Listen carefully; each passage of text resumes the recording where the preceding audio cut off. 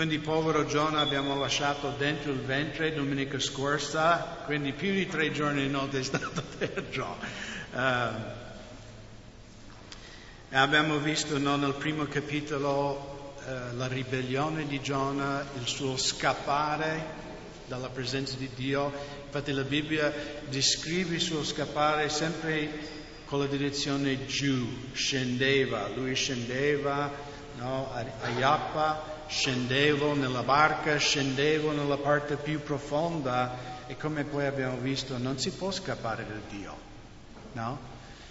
Alcuni cercano di scappare da Dio con la droga, con l'alcol, con una nuova moglie, un nuovo marito, eccetera, eccetera, eccetera.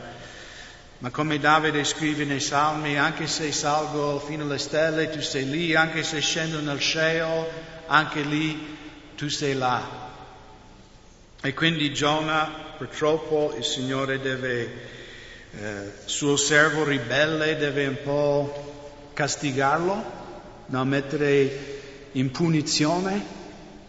Quando ero piccolo, mio padre dava mia sorella, io e mia sorella, se tutti e due combinavamo un guaio insieme, ci dava l'option di prendere una scolacciata o di andare nella nostra stanza senza mangiare la cena. Mia sorella odiava prendere una scolacciata, quindi lei diceva, io papà, io vado nella mia stanza, ok, perché ho paura, no? Invece io dicevo, papà, dammi il tuo miglior colpo perché ho fame.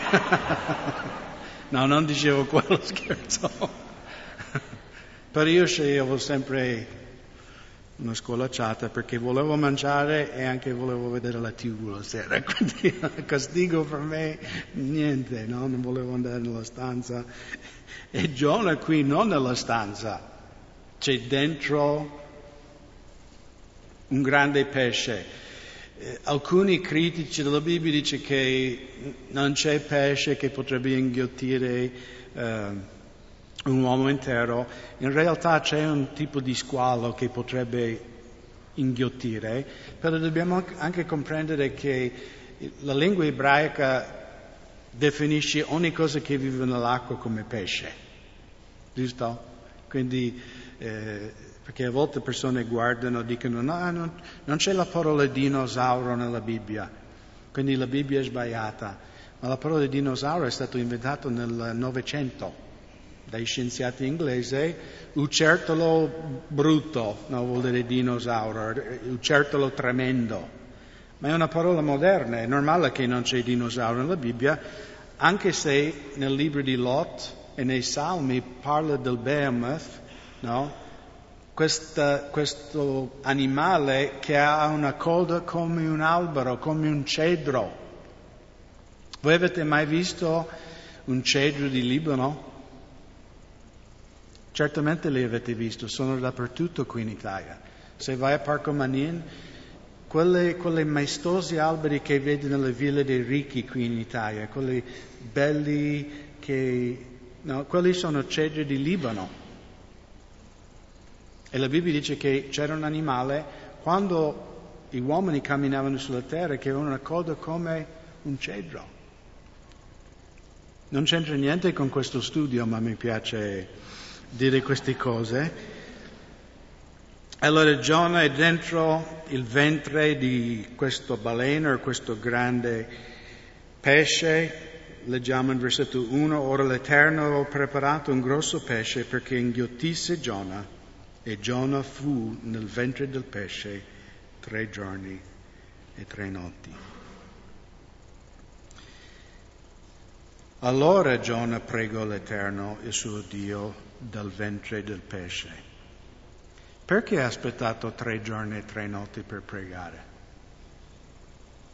Perché noi aspettiamo, fratelli? Perché quando noi abbiamo problemi e difficoltà, l'ultima cosa che facciamo è cercare la faccia di Dio, no? C'è una bolletta da pagare, c'è un problema da affrontare, prima cerchiamo carnalmente di risolverlo da soli, di solito, no? Proviamo tutti i mezzi possibili, un parente mi presti soldi, poi l'ultima cosa quando le strade sono esaurite, Signore, aiutami. No, invochiamo la misericordia di Dio. E veramente Giona è una grande figura di Gesù, della nazione di Israele in modo profetico, ma è molto come ognuno di noi. Perché siamo cocciuti, siamo testardi. Perché aspettiamo a pregare? Quando è la prima cosa che dovremmo fare. Quando c'è un problema, la prima cosa che dovremmo fare, preghiamo. Cerchiamo la faccia di Dio. Ma lui aspetta 3 giorni. E in versetto 3, e disse, nella mia sventura ho gridato all'Eterno e egli mi ha risposto dal grembo del Sheol. Ho gridato e tu hai udito la mia voce. Io non credo che a questo punto, è chiaro che Giona non era piacevole stare dentro questo grande pesce. Però notate, perché lui dice come ha gridato, notate in versetto 3, l'inizio di versetto 3, in che condizione ha gridato al Signore? Nella mia sventura. Non dice che lui ha pregato perché ha capito che ha offeso Dio, ha offeso un Dio santo, un Dio di amore. Non dice che ha pregato perché magari era pentito di non essere andato a Ninive. E non dice che lui ha pregato perché ha realizzato quanto prezioso è ogni anima umana. No, lui dice nella mia sventura, in inglese nella sua afflizione. Signore, sto male, prego. E quanti di noi anche no, siamo in una situazione difficile e magari noi preghiamo solo perché vogliamo essere liberati da quella situazione. Noi preghiamo dalla nostra afflizione, ma non preghiamo da un cuore infranto, pentito. Vogliamo solo essere liberati dai nostri problemi. Dio aiutami! Mi meraviglio come pastore che quando ci sono le riunioni di preghiera, no, magari quando alcuni fratelli tutto va bene non li vedi mai. Poi magari succede qualcosa di brutto, fratelli preghiamo, no? Cioè loro sono lì, fratelli preghiamo, pregate con me. Fratello, noi stiamo pregando qui ogni venerdì, da 10 anni. Ti sei svegliato solo perché hai scassato la macchina, hai perso il lavoro. Noi non dobbiamo essere credenti che quando tutto va bene il Signore non ci pensiamo neanche. Quando va l'afflizione, quando siamo nella sventura, Dio aiuto!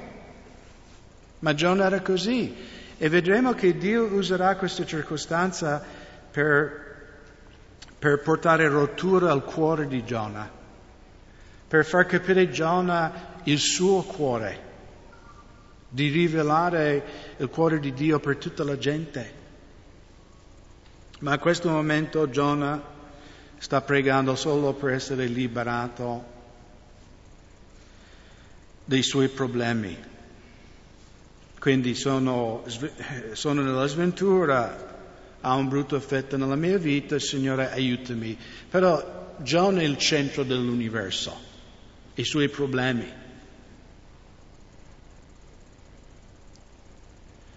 È vero che la storia di Giona è una figura profetica della morte e risurrezione del nostro Signore, da Matteo 12. È anche vero che la vita di Giona è una figura profetica anche dell'incredulità di Israele. Anche loro in un certo senso sono morti, sono senza vita spirituale. Ma l'Apostolo Paolo in Romani 11 dice che un giorno Israele si risveglierà dalla morte e crederanno in Gesù Cristo come loro unico Salvatore. Ci sono questi aspetti del libro di Giona e della vita di Giona, ma secondo me quello che è più importante per noi è che la vita di Giona è una storia di come Dio modella i suoi servi. Come Dio opera nella vita di ognuno di noi. E se vogliamo riconoscere o no, Dio usa difficoltà per formare la nostra vita.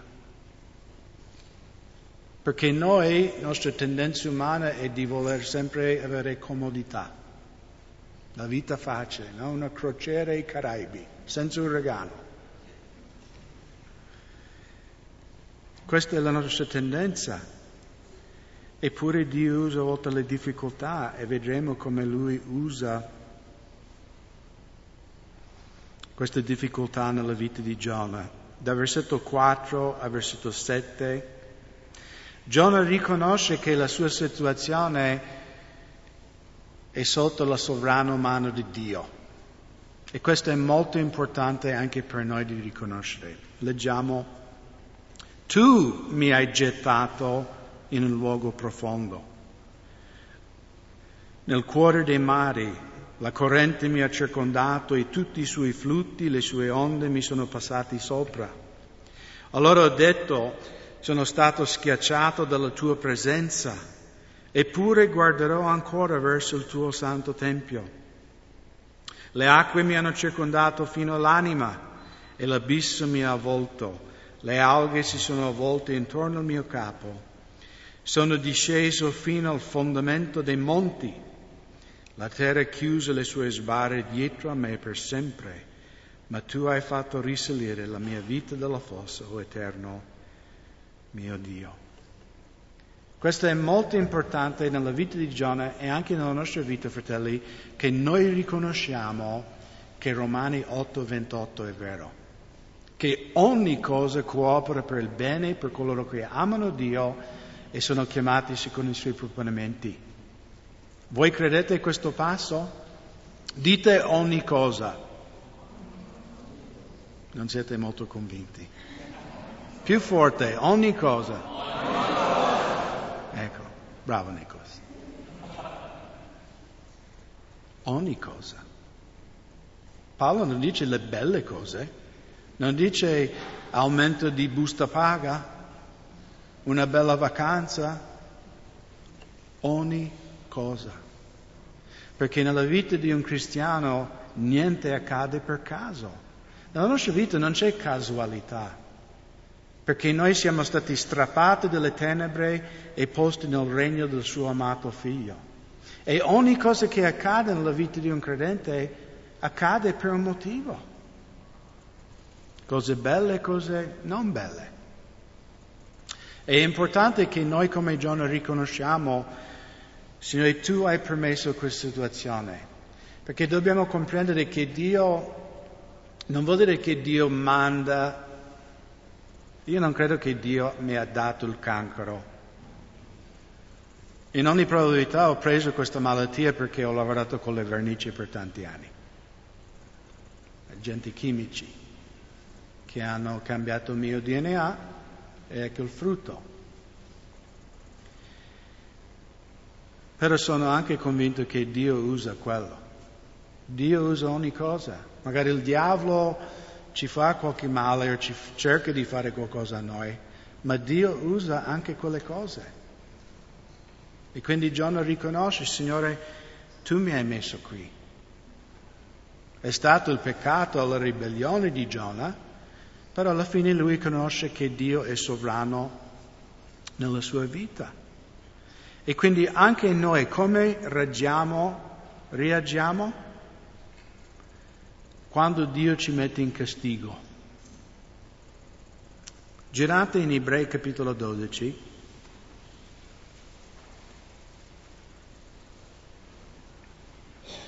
In Ebrei 12, versetto 5,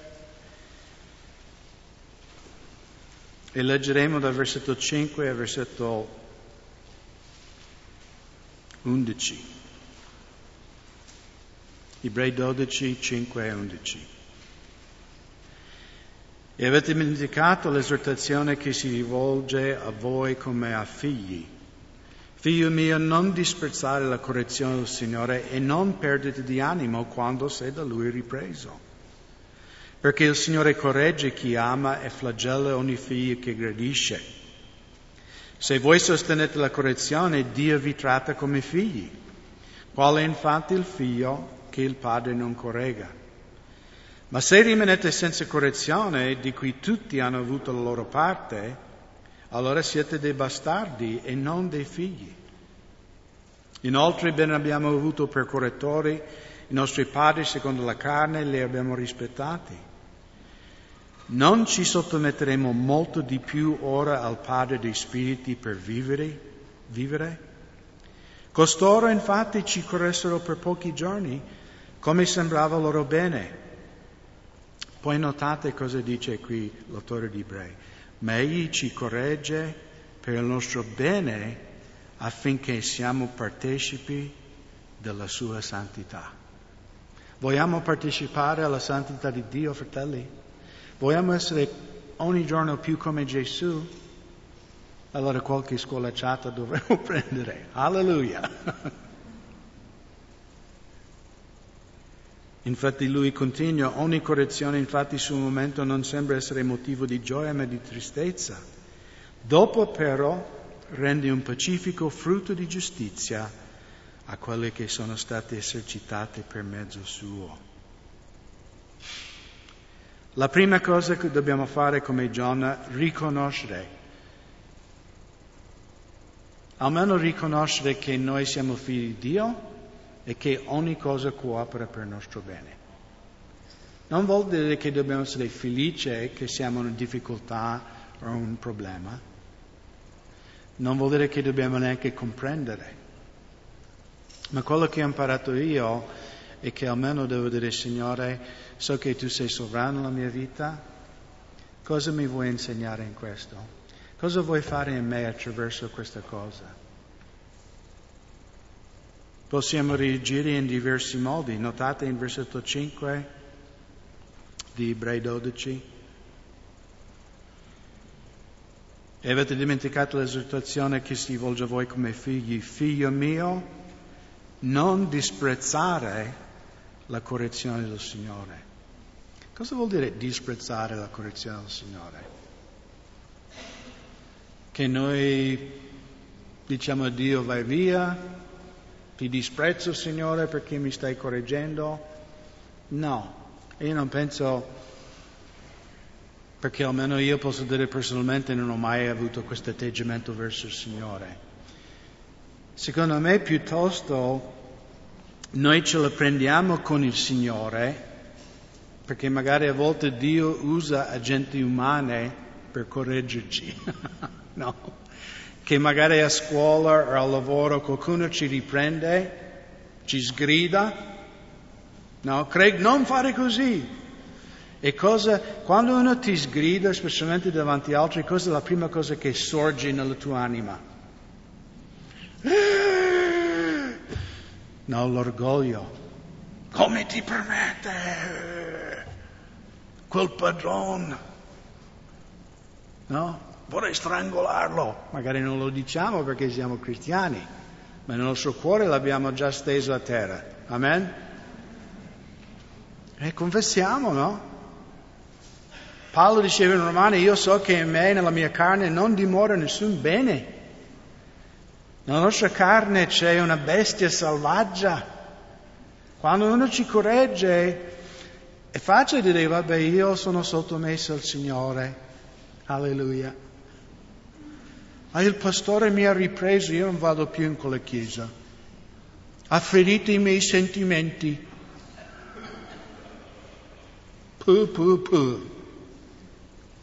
Ma forse avevi bisogno di avere i tuoi sentimenti feriti perché sei orgoglioso. Forse Dio vuole un po' tagliare via quelle spigole taglienti nella tua vita. E quindi secondo me disprezzare la correzione del Signore e disprezzare anche qualunque mezzo che Dio usa per correggerci. Io ho dovuto imparare duramente questo. Quando lavoravo in fabbrica, e io so, non è facile essere un cristiano qui. Sentire le bestemmie di Dio tutto il giorno, persone maleducate, persone che ti trattano. Poi straniero, ancora peggio, posso dirlo. e veramente ti gratta tanto la carne. E tante volte mi ricordo un giorno, quando ero in Famiglia di Maria, avevo avuto fino qua, con i miei colleghi, i miei datori di lavoro, e io ero lì indietro alla fabbrica dove verniciavo i mobili e ho detto: ma chi me la fa fare? Io domani chiamo Chuck Smith, chiedo se posso avere il mio lavoro di nuovo in California per la scuola biblica e Italia, hasta luego. No. Ma perché devo sopportare questo trattamento? A Murieta, che erano tutti fratelli, nessuno mi trattava così. Quindi mentre ero lì a fare il mio brodo, girare il mio brodo di amarezza,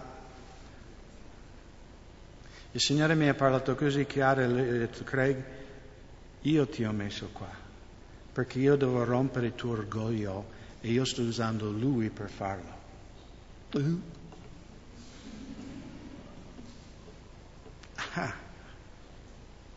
Grazie Gesù.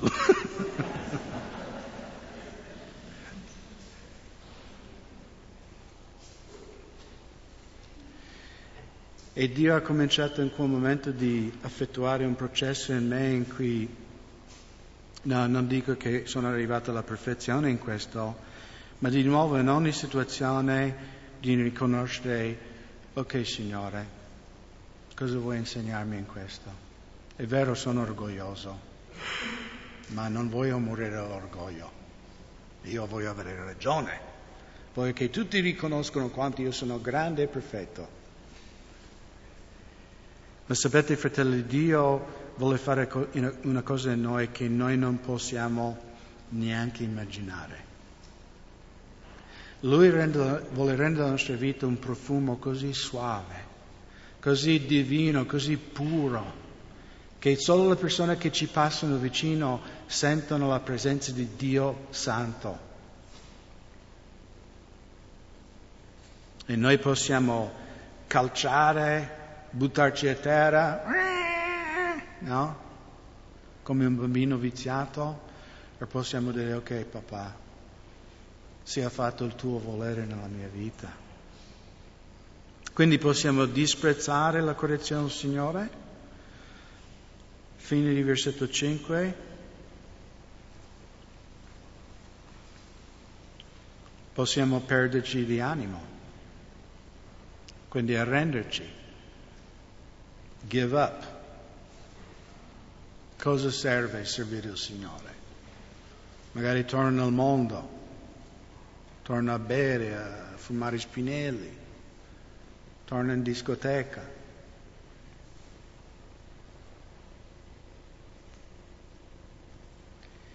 Invece sono due atteggiamenti sbagliati, perché l'autore di Ebrei va avanti insegnandoci che la correzione di Dio nella nostra vita è un segno del suo amore. Perché Dio non ci lascerà come siamo. Quella parte carnale della nostra vita, Dio dice, no? Quando Craig tu hai fatto il battesimo nell'acqua, tu hai detto: morte al vecchio Craig. Alleluia, era un glorioso giorno. Perché vuoi risuscitare sempre quel vecchio uomo? Io voglio che è sterminato per sempre. E questo la Bibbia chiama il processo di santificazione, in cui siamo sempre più messi da parte per uso sacro, che la nostra vita diventa sempre una cosa più separata per il Signore. La carne non piace questo.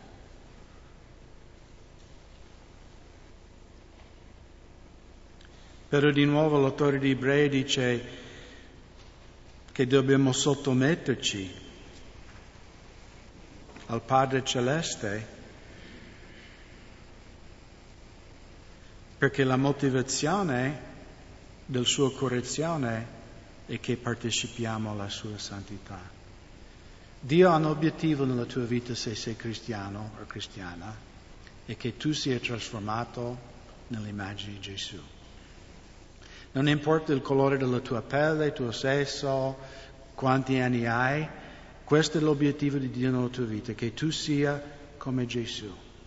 Che le persone al lavoro, nel tuo quartiere, nella comunità, ti guardano e vedono il volto di Cristo. Comprendete cosa voglio dire? Non fisico, ma vedono il carattere, la dolcezza, l'umiltà, la mansuetudine, l'amore. Questo è l'obiettivo di Dio nella nostra vita.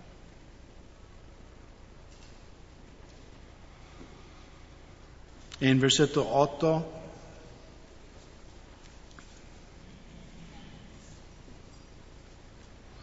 quando la mia anima veniva meno dentro di me, mi sono ricordato dell'Eterno e la mia preghiera è giunta fino a te nel tuo santo Tempio. Allora qui in versetto 8 Giona riconosce qualcosa, cioè non lo dice esplicitamente, però riconosce che nel suo cuore c'era qualcosa che non andava. Notate nella seconda frase, quando la mia anima veniva meno dentro di me, mi sono ricordato dell'Eterno. Se io dico mi sono ricordato, cosa vuol dire? Che mi ero dimenticato, che il mio cuore era diventato duro, che ho chiuso Dio fuori da quella parte della mia vita. Giona non voleva accettare che Dio amava anche i niniviti, perché per lui i niniviti erano i diavoli, dovevano morire tutti. Come magari noi potremmo vedere quelli dell'ISIS che tagliano la testa, che uccidono bambini e donne. Io dico umanamente per me sono scarafaggi da sterminare, umanamente parlando. Però Dio ha dato suo figlio anche per loro. Dio ha dato il suo figlio per ogni umano.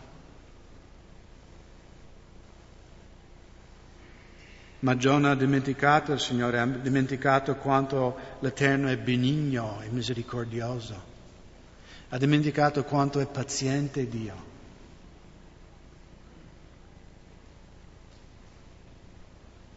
E anche in versetto 9 riconosce che la sua ribellione è stata una forma di idolatria. Quelle che riguardano la vanità bugiarde abbandonano la fonte stessa della loro grazia. No, Giona aveva dimenticato il Signore, si era dato alla vanità, ma quando noi abbandoniamo il Signore, abbandoniamo il fonte della vita, il fonte della grazia. Perciò non dobbiamo indurre il nostro cuore, ma dobbiamo pregare, Signore, sanami, riportami a te, Signore. Voglio avere il tuo cuore verso le persone.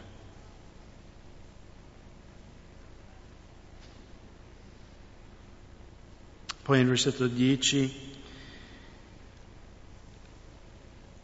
ma io con voce di lode ti offrirò sacrifici ed empierò i voti che ho fatto.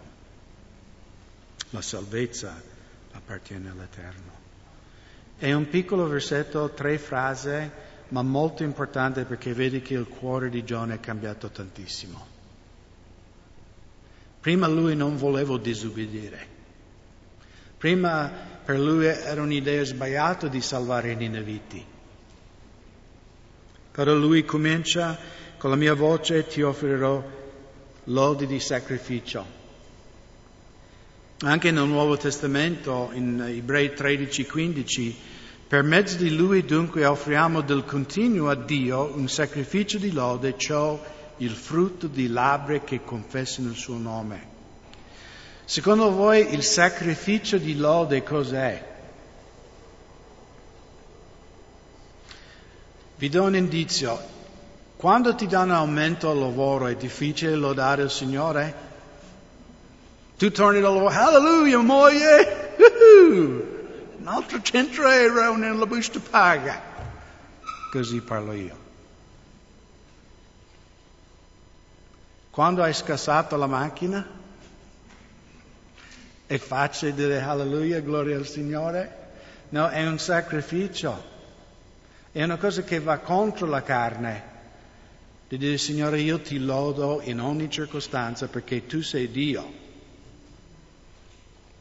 E tu provvederai un'altra macchina o provvederai una carrozziere che sistemerà questa. Comprendete? Riconosciamo l'Eterno in tutte le nostre vie. E quindi Giona, vedi che Giona non sa se il Signore la libererà del ventre del pesce in questo momento. Quando leggiamo la Bibbia dobbiamo sempre metterci nei panni di quella persona in quell'istante. Lui non ha certezza che Dio lo libererà, però lui dice, Signore, io ti loderò sempre. Io ti loderò nonostante, anche se rimango in questo inferno. Io ti loderò perché tu sei degno di lode. Poi notate la seconda cosa, adempirò i voti che ho fatto. Ok, Signore, sarò obbediente. Porterò la buona novella ai nineviti. Sarò obbediente alla tua chiamata nella mia vita. Anche se va contro la mia carne, ti voglio ubbidire. In 1 Samuele, quando Saul offrì sacrifici, ricordate che non era suo compito farlo? Samuele quando arriva dice che la ribellione è come il peccato di stregoneria e idolatria. La ribellione. E Giona si pente del suo ribellione e dice, Signore, adesso ti voglio ubbidire. Non voglio ribellare più. E poi l'ultima cosa, la terza cosa che riconosce, Signore, non posso salvare me stesso, la salvezza appartiene solo a te. Non sappiamo se lui capiva chi era Gesù, magari in qualche maniera, però Giona era un credente, lui credeva nelle promesse di Dio. Anche nel libro di Atti, in capitolo 4, versetto 12, Pietro dichiara, e nessun altro vi è la salvezza, poiché non c'è alcun altro nome sotto il cielo che sia dato ai uomini per mezzo del quale dobbiamo essere salvati. E quello è il prezioso nome di Gesù. Non c'è un altro mezzo. La salvezza appartiene all'Eterno e solo a Lui. È anche interessante che lui qua sta citando due passi dei Salmi, Salmo 3:8 e Salmo 37:39. Cioè, mentre lui è lì figurativamente nell'inferno, lui offre sacrifici di lode al Signore e lui sta citando passi della Sacra Bibbia. E poi notate cosa accade in versetto 11. Allora l'Eterno parlò al pesce ed esso vomita Giona sull'asciutto. Meno male che non l'ha vomitato in mezzo al Mediterraneo, perché dopo tutto quello deve anche nuotare per 50 chilometri. Quanto tempo è passato da quando Giona ha messo il suo cuore a posto e il Signore lo ha liberato? Da quello che possiamo comprendere la Scrittura, un secondo. E voglio chiudere con questo. La tua liberazione è così vicino. Ma Dio vuole il tuo cuore. Dio vuole la tua obbedienza. Magari alcuni di voi Dio vuole che tu offri sacrifici di lode questa mattina. Dice, ma pastore, non mi sento di lodare il Signore. Il giusto cammina per fede, non per sentimenti. Il giusto non cammina per emozione, se ti senti o non ti senti. Il giusto cammina per fede. E quindi anche nelle tue difficoltà comincia a lodare il Signore. Puoi anche confessare, Signore, io non capisco niente di questa storia, ma io riconosco che tu sei Dio, che sei sovrano nella mia vita e io ti lodo e ti glorifico perché tu sei degno di lode. E magari in un secondo il Signore ti libererà da quel problema. Sicuramente il tuo cuore cambierà. E ho visto anche nella mia stessa vita tante volte Passavo delle situazioni quando bastava solo che io metto il mio cuore a posto. E poi così Signore fa miracoli. Così Signore mette le cose a posto che sembravano impossibili. Perché Dio vuole che noi abbiamo il suo cuore.